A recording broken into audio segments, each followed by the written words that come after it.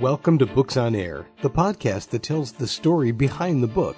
It includes insights from authors about how they compose their work, what inspires them, and what they hope you'll take away from their book. Here's your host for this episode of Books on Air, Suzanne Harris. Welcome to the Books on Air podcast. I'm Sloan Fremont, filling in for Suzanne Harris. This is a podcast where listeners get the secret story behind every book. Joining me today is M.E. Taylor, author of the book Brothers. Brothers is about life in Roman Britain, about betrayal, treachery, about stolen gold and hidden treasure, and about forbidden love. Margaret, welcome to the Books on Air podcast. I'm so happy you're here. Yes, thank you very much. I'm very happy to be here, and I appreciate the opportunity. So lovely to be here. Thank you. Yeah. So let's start out by telling the audience just a little bit about yourself and what led you to write your book, Brothers.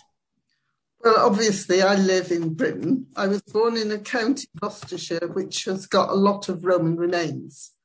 And all my life, I've been very aware of the Roman remains. And the thing is, the Romans built in stone, so there's quite a lot of it left lying around. People have been stealing it ever since, but now they've got controls over what can be done to it. And so it is, as it is. And I started thinking about who the people were who occupied these buildings. So many people, of course, remained native Romans, but when the invasion happened in AD 43, the Romans set about convincing the natives to live the Roman lifestyle and encourage them to live in stone-built or brick-built houses and in towns, which they hadn't done so before. And that's really how I started thinking about them. And so can you tell us a little bit about some of the characters in your book and maybe set the scene for us about where it takes place? Yeah, I set the story to start towards the end of the first century when a family of Romans, the father, Lucius Marcius, had offended his emperor, and he was lucky not to get killed, but he got told to go to Britain and start helping the people move into the Roman way of life and build towns and build housing for the veteran soldiers. And so he came to Britain and he chose to reside in Gloucestershire. It wasn't Gloucestershire then, of course, because the natives there were considered friendly. He had with him 2 daughters and a son, little children, and the boy took a fancy to a native boy. The Roman child was called Gaius Marcius, and the native boy was called Verrucus. Unfortunately, Verrucus didn't want to become a friend of Gaius, and so he was kidnapped by force and branded and taken into the household. He didn't stay there very long. He managed to run away and hide, and he was never heard of again for 9 years. And Gaius got over his loss, and that was the end of Verrucus as far as the family was concerned. Mm-hmm. And so does the book chronicle their journey together then? Yeah, well, Gaius grows up and starts going to school, but Verrucus lives for most of the time he's away with a native family who take an old woman he goes to labour for, and she takes him in and raises him. Mm-hmm. But the community he lives in is attacked by Roman soldiers, and while he is off looking after sheep, and he comes back to find the carnage. And he meets up with some natives, rebels, and discovers amongst them his own long-lost brothers who had left the family home when he was just a much younger child. And they take him in, and he vows revenge on what the Romans had done to these people. Mm-hmm. He becomes quite a wild, ferocious warrior, named by the natives as Bloodspiller. So that's the name it takes. Wow. Yeah, I would say he is ferocious in that way, with that name. Yes, well, in the story, it tells you how he came by that name, but I won't go into that now. Yeah, right. So what are some of your favorite parts that you got to write about in your book? Well, in the course of time, when Verrucus gets captured, he gets taken back and returned to the Lucius Marcius family. And it is there that he meets the daughter of the household, who is a young lady. Now she's about 14 years old, and she had been betrothed to a man who was amongst the Roman army. And it is realised that the man met his death at the hands of Verrucus. So initially she wants him murdered too. She wants him dead. So it's not a very good start. Mm-hmm. He resists for a long time, but gradually Gaius induces him to become tame and accept his lot as slavery. And during the course of his life in the household, he falls in love with Gaia. Mm. And at first, of course, she's not very bothered about him at all. But she begins to look at him in a different way. In the meantime, having brought him to Lucius' household, the general of the army, who is also Lucius's brother, Marcus, has left his army up where they had wiped this tribe out, only to learn that the gold which they had started recovering again had been stolen. Mm.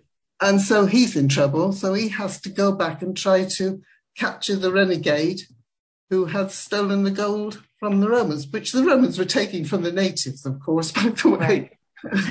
Right. And so as you're telling these different scenes in the book, it seems like each character has a problem to solve or a hard maybe journey that they're on. Yes. What would you say some of the themes in the book are that you wanted to bring in for the readers? Well, in order to recover the gold from the natives, Marcus discovers a lot about Verrucus's identity, and he forces him by coercion to betray the leader of the gang by threatening to crucify the brother who remains at home.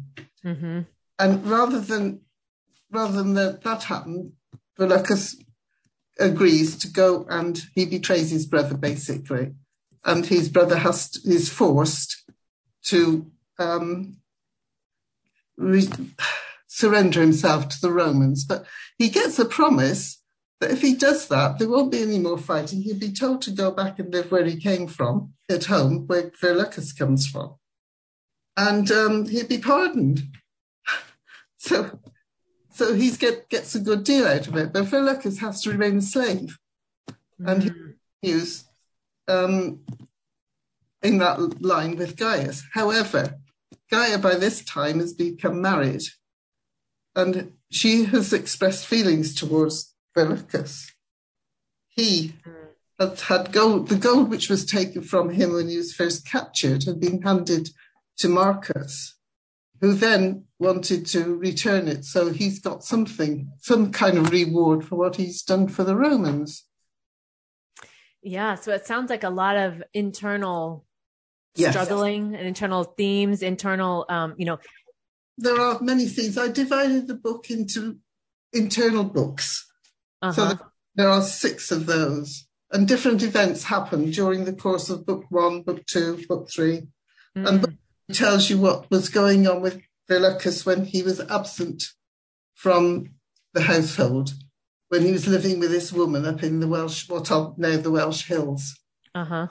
So that's book 3. Book 4 is when he surrenders to Gaius and says, okay, I accept that. That's my lot. I've got to work for you. And then gradually, Gaia changes her feelings towards him, seeks him out, and they become lovers. Yeah, so it's got all of the elements there of forbidden love, it sounds like. It's very forbidden. Very forbidden, yes. And internal family struggles, and then even the journey each person goes on with determining right or wrong for themselves.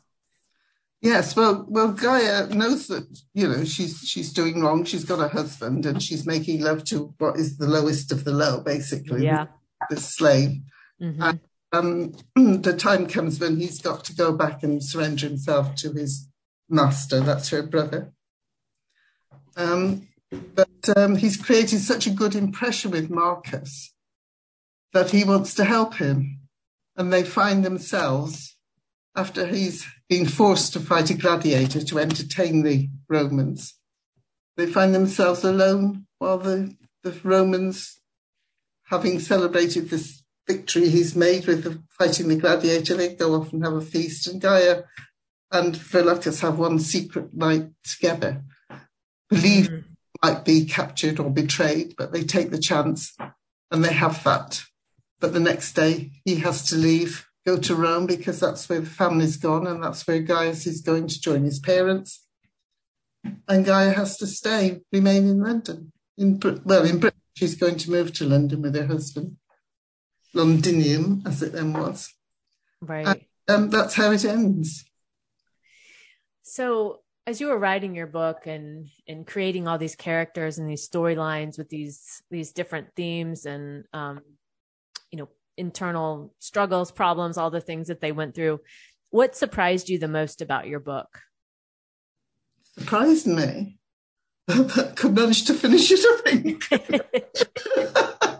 No, I don't think I was surprised particularly. I felt that I knew the characters. I felt that they were real people, and they had real substance to them. They weren't unlikely, shall we say. I think they were, all right, they're fictitious, most of them. There are one or two real characters mentioned because of the dates and whatnot, but I just felt that they sounded realistic people. Yeah, and realistic problems that the readers can relate to in some way, even in modern times. Yeah, sorry. No, go ahead. Well, I was just going to say, yes, although it's a long time ago, they were modern people. They were very modern for their time. And they're just like people today. They have their different values. Obviously, the Roman values were, if you want work, you get a slave to do it. You don't do it yourself. Right. We employ and pay people wages. But there were a lot of people freed by the Romans who remained as freedmen in the household or freed women. Mm-hmm. So they have values, culture, which is so different to ours.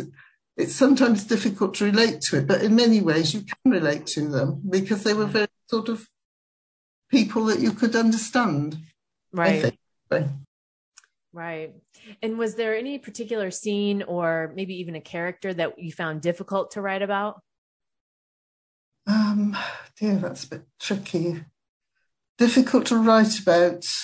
No, I don't think difficult. I enjoyed doing the writing. What I found sometimes difficult, I would set up a situation like I'd set up Verlucus in such opposition to Gaius. I thought, I am never going to get this sorted out. So that's when I introduced the idea of him going to see a wise native man who spoke Verlucus's language. And he goes to see him. He's sort of counselled, really. That's what it boils down to. And that's at the end of that, okay, I'll be his slave. That's what he wants. So he does, and he makes a success of it because they become very close, really. Although it upsets his father. He's a bit concerned about this closeness. He's wondering what's going on. And I'm afraid quite a lot of other people are wondering what's going on between them. Right. Who would you say your book would appeal to and why? Well, I think it's certainly suitable for young adults, but any sort of age above that. It's not a children's book, but it should appeal, I think, to people who like romance, historical novels, and I don't know, Roman Britain, I think, is probably one of the reasons.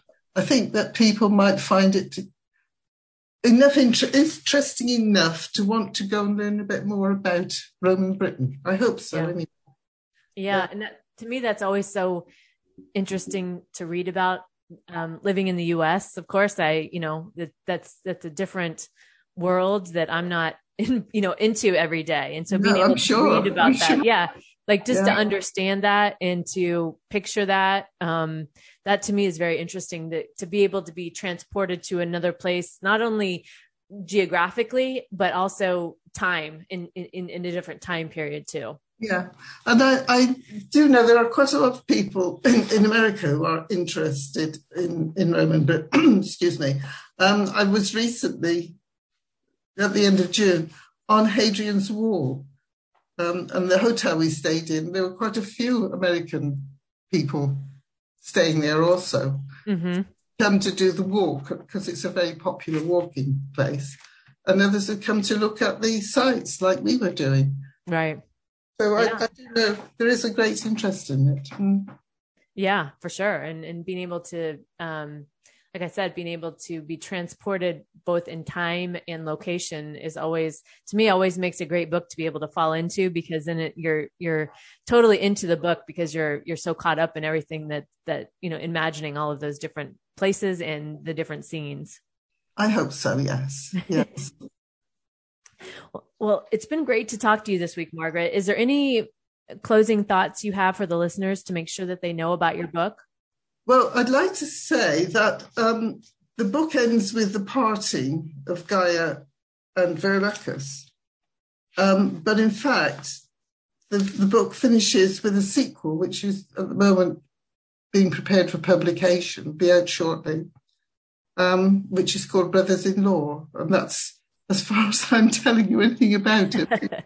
So they heard it here first. Yes. Well, amazing. Okay. That's amazing. So there will be a sequel to Brothers. That's great. Yes, there is. Great. Yes, it's being prepared right now. Yeah. Awesome. Well, Margaret, thank you again for joining us today and being our guest on Books on Air. Yeah. Can I also say, I think you can find my book at Amazon.